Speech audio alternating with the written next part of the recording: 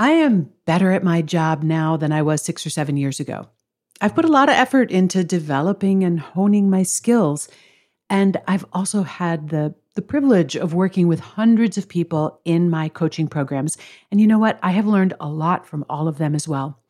But today, I want to share some things that I have learned from my most successful clients, those who got the most benefit and the best results from the work we did together, in large part because of what they brought to that work. Consider this your roadmap for how to succeed. All right, everyone, take your seats or lace up your sneaks. We're about to get started. Welcome to the Change Academy podcast. I'm your host, Monica Reinagel, and in this show, we talk about what it takes to create healthier mindsets and habits in our own lives, as well as how we can create healthier communities and workplaces. Whether you're working on your own health and well-being or promoting healthy behaviors is your job, we're going to talk about what works, what's hard, what's needed, and what's next. Let's jump in. Right now, while I am working on this episode, it's actually during the Wimbledon Tennis Championship. And I swear that watching the world's best tennis players play actually improves my game. Okay, when you're as bad as I am, it doesn't take a whole lot. But there is definitely a lot to be learned from people who are good at something that you're trying to get better at. And that's why I want to share with you some of what I have observed in my most successful clients. These are qualities and practices and attitudes that you can adopt and emulate to enhance your own progress and your own success, whether you're working with me or another coach or on your own, maybe using this podcast and some of the self-study tools that we've created especially for our listeners. There's our 8 Things You Need to Create Change series, a special series of podcasts and workbook, and you can get that for free by going to changeacademypodcast.com/notebook.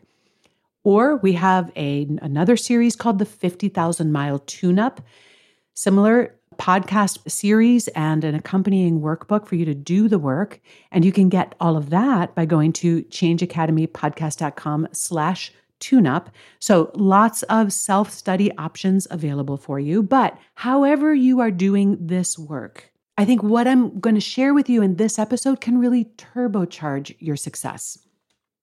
So deciding that you're going to invest in some sort of coaching or training, it might be a group coaching program, it might be an individual relationship with a coach, can definitely help you reach your goals either faster or more efficiently. It can also sometimes help you get to results that you're not able to get to on your own.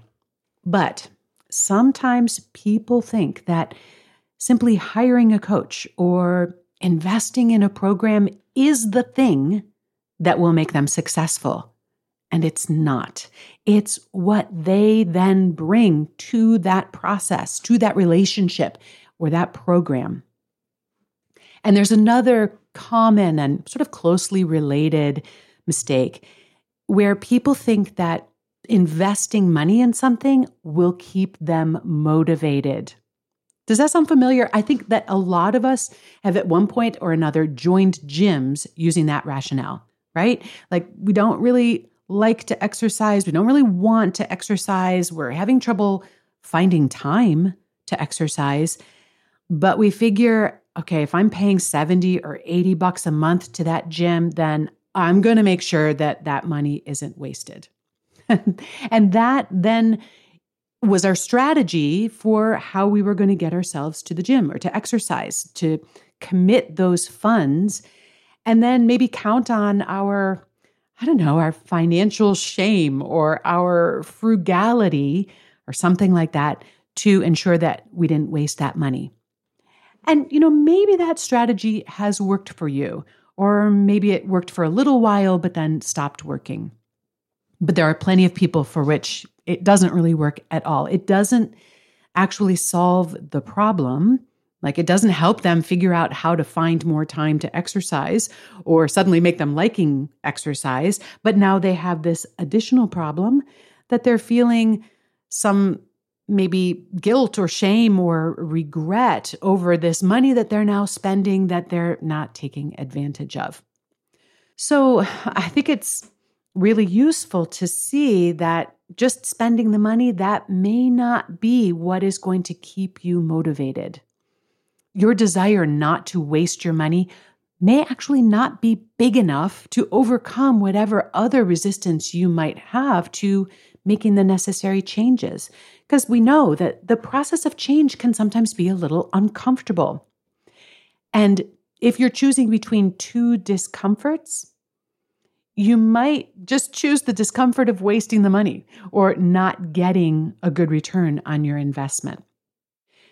Now, deciding to spend some money on a solution, it does give you some skin in the game.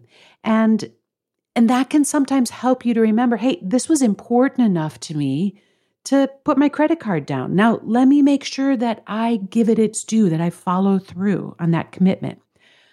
But you are still going to have to know what your compelling reason is for pursuing that change. And it's going to have to be compelling enough to power you through the discomfort of changing those long-standing behaviors and mindsets, or coming up with solutions to the barriers or obstacles that have been standing in your way. Okay, so that is a couple of common mistakes that I've seen people make, and I've certainly made myself. But really what I want to share with you today are some of the things that my most successful clients have in common. One big thing is that they take responsibility for their own progress, for their own success. And I saw this modeled so beautifully by a former client of ours who, about halfway through a year-long program that she'd signed up for, spoke up in the discussion forum, and she was expressing some frustration with the fact that she hadn't yet made the progress that she was hoping to make. But importantly, she also was acknowledging that she had to take responsibility for the fact that she also had not been using the resources and the tools that we had provided. It's so tempting. It's so easy for us to look around for other things to explain or to blame, to shift the responsibility for what isn't happening to something outside of ourselves. It could be circumstances or our jobs or our families or an injury, or whatever it is so easy to find a whole bunch of reasons why we haven't actually done X, Y, or Z. And, that can sometimes feel a little bit more comfortable to find a reason that, outside of us that explains why we haven't been able to make progress. But it also takes away all of your power. I mean, think about it. When we can accept and take responsibility for our actions or our lack of actions and own the results that are flowing from that or not flowing from that, yeah, okay, that might be a little uncomfortable, but it puts us back in the driver's seat. It shifts not just the responsibility to us, but also the control to us, the agency to us. Because when we take responsibility, well, then we have the option of changing the choices that we're making and changing those outcomes as a result. So when you catch yourself looking around for reasons that something outside yourself is preventing you from succeeding, just know that you're basically erecting a wall between you and the solution, between you and progress. When we're willing to say, yep, these are the circumstances I'm dealing with, but here are the choices that I have, and here are the ones that I haven't been making, well, then you are in control and you can change that outcome. Another thing I've noticed about some of my most successful clients is that they take notes. Whether that's we're meeting in a group session or a private session, or maybe even just when they are listening to or reading through materials that we've provided, they're not just passively taking it in. They are actively engaging in that process, active listening, active learning. And, you might remember this from school days that, when you are taking notes on something that you're reading or a lecture that you're attending, okay, it does also give you something to look back at, maybe reminders of what was said, but it's more than that.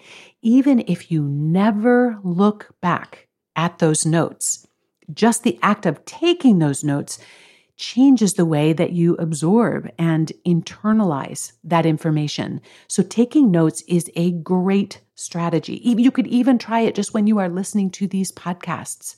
Take some notes. It changes how you experience that information. Not only do some of my successful clients have that note-taking habit, they also generally have some sort of regular practice of reflection, exploration, some way of documenting what's going on. It may be in some sort of journal or some other way of documenting their progress. And I think the reason that this signals success is that the change that you are pursuing, it's not going to happen in the 30 or the 50 minutes that you are spending with a teacher or a coach or a group or in a session once a week. It's happening in between those sessions in how you are continuing to reflect and apply and implement what it is that you've been talking about or thinking about it.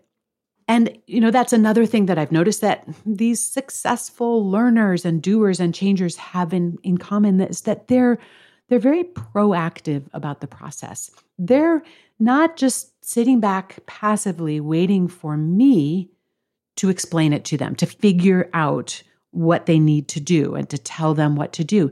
They are really thinking about and asking for what they need. They make suggestions. They come up with plans and then ask for feedback on those or help sort of debriefing from something that they tried and what went well and what didn't. They're thinking about what's working, what's not working, and why. They're coming up with hypotheses that we can then test together. They're an active partner in that process of discernment. And then they take action. They implement, right? And we've talked about this in a lot of different ways, that it's easy to get stuck in information gathering mode or analysis paralysis, but that we have to actually put those plans into action in order to be able to see results. And it sounds so obvious when I say that, but that is a place where a lot of people get stalled. They make the plans, but they don't implement the plans. So the people who are making progress, they're taking action, they're implementing, and equally importantly, I see them learning as much from what doesn't work as from what does, because both are really equally valuable sources of data. So I think part of this is just a willingness to endure or even embrace failures as a necessary part of the process. And that's easier when we don't let that then mean something about our ultimate chances of success. We don't turn that into a story about how we try and we never succeed. We see it as just everything I try that doesn't work gives me information that I can use to make the next attempt more successful. But would you at this point in your life get some benefit from that sort of formal or structured arrangement? I think it's important to understand what coaching actually is. So in its purest form, coaching is not about teaching someone how to do something or telling them how to solve a problem. I think this surprises a lot of people. But true coaching is really just about helping people understand what they need, what's getting in their way. Really, it's about helping them access their own wisdom, their own problem-solving skills, because no one is closer to their situation and their circumstances than they are, right? So helping them access the knowledge and the wisdom that they actually have, and, ultimately just helping them to understand themselves better and get better at helping themselves, at coaching themselves. Now, depending on the specific training and expertise and background that a coach has, they may also be able to offer more specific input and direction. For example, if you are working with me in a program or one-on-one, I have a lot of training and expertise in nutrition, so I am able to sort of combine nutrition consulting with true coaching. The same would be true if you were working with someone who had specific training and expertise in fitness or exercise. So most of the work that I do with people is in that sort of hybrid model where I can use my expertise and my knowledge in food and nutrition to answer those specific questions or address specific challenges or problems, or, to teach specific skills related to that. But I am also always working to empower my clients to be more self-aware, more self-reliant. So here are some of the things that sometimes people expect to get from a coach, but that coaches actually cannot do or provide. Number one, motivation. This really comes only from you knowing why whatever this is that you're working on is important to you. That is going to be your source of motivation, not your coach. A coach cannot provide your desire to do the work. Yes, we always want you to succeed, but you have to want it too. We cannot want it for you. A coach also cannot do your work. So in any sort of teaching or learning or coaching relationship, both the coach and the client have a job to do, but they're not the same job. And only you, as the client, can do yours. If I'm the coach, I can ask the questions, but you have to supply the answers.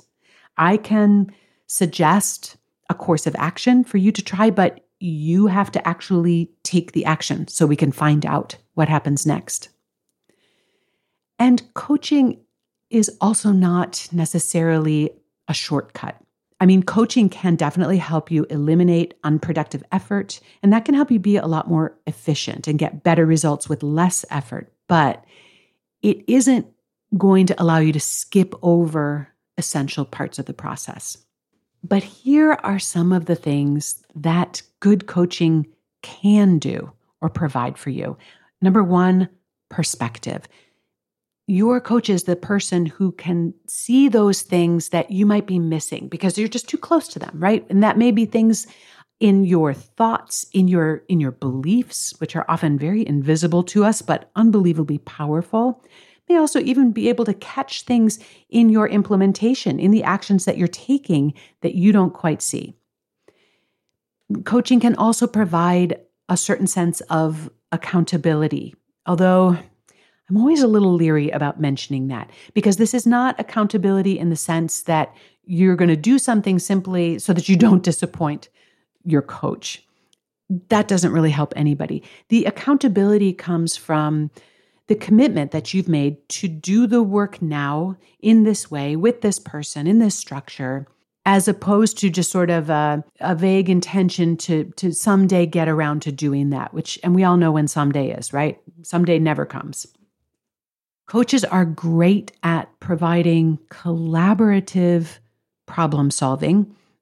And what I mean by collaborative is that this isn't just a prescription, or it shouldn't be just a prescription. Okay, here's step 1, step 2, step 3, that this is very much a collaborative process of both defining the problem and creating sort of a custom fit solution to it. There's teamwork involved there. Coaching or a coaching program can definitely give you some structure, some sort of framework, tools, a proven process, and equally important, some help in identifying which tool, which process is the right one for the situation that you are working on. Definitely, it can be a really valuable source of support. This can be the kind of one-on-one support you get from working with a coach directly, but I've also seen equally valuable the support that can come from a community of people. So in like a group coaching type of program where you have a bunch of people who are working on similar things together, it's helpful to have some other people who are in your corner and cheering you on. And as I mentioned before, coaches may also have specific expertise and experience that are going to help people solve specific types of problems.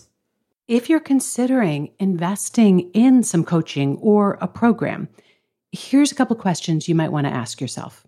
Number one, how invested are you in success and solutions as opposed to just excuses or rationalizations. I mean, do you really want to create this outcome, or do you just want to say, well, I tried my best? There are always people who seem to secretly be looking to prove their hypotheses that it is not possible for them to do this. And if that's what you are dead set on doing, you will almost always succeed. Because no amount of coaching can help you create a result that you don't really want to create or that you're just not ready to work towards. Question number 2, and this is one to really spend a little time with because there's very valuable information in the answer to this question. What have you already tried and why didn't it work? This goes back to using our failures as not a roadblock, but as a stepping stone to success. So it's very valuable to take a look at what you've tried and why it didn't work for you. Let's not repeat those errors by just trying a slightly different flavor of the same thing. If you can identify, for example, that a group was not a good environment for you, then you're not looking for another group program. And, as you think about what has and hasn't worked for you in the past and why, ask yourself whether those barriers are ones that actually could be realistically addressed in a coaching relationship. So if the big barrier is the amount of time that you have to invest in this, coaching can't fix that. Coaching can help you examine some false beliefs about your time or what absolutely must be done or, that, but cannot actually create more hours in the day. And a third question, if you've been researching different ways to solve a problem, maybe you've tried a bunch of them and you're feeling just sort of overwhelmed or paralyzed by the number of options, the glut of information that's available to you. And one of the ways that I often see this play out is that people make a series of very short attempts at solving a problem using a lot of different approaches. So they just kind of hopscotch from thing to thing, but don't give any one thing a chance to actually have an impact. So if you're kind of solution hopping because you can't figure out which one might be the most effective for you, that's also a great way to use a coach. Because if you're truly motivated, if you are actually willing to do the work, and you just need a little bit more direction or focus or help identifying and removing barriers, then that definitely makes you a great candidate for a really successful coaching relationship. So those are some thoughts on some of the things that make people successful and some of the things that often get in people's way for you to think about. And if sustainable weight loss or weight maintenance is something that is the thing that you'd like more support on, well, that is something that I can help with. Our group coaching program, the Way Less program, you've probably heard us talk about it on the podcast before. Unfortunately, that is not currently open as of this recording, which is in July 2023. And at this point, we're not anticipating being able to open that up until the very end of the year. It kills me to keep people waiting that long because I know we have people that are eagerly waiting an opportunity to enter into that program. But we are in the midst of a major overhaul of the program. I'm so excited about what's coming when it's finally ready, but unfortunately, it's just going to take some time, especially because our first priority is always to the people who are currently enrolled. But in the meantime, I do have a limited number of openings for private coaching based on the tools and the curriculum that we use in the Way Less program. And if that is something that you'd like to learn more about, send me an email, monica@wayless.life, and we can talk more about that. But in the meantime, I hope you will put the notes that you took during today's episode to good use in creating the changes that you choose. All right, thanks everyone. This has been the Change Academy podcast with Monica Reinagel.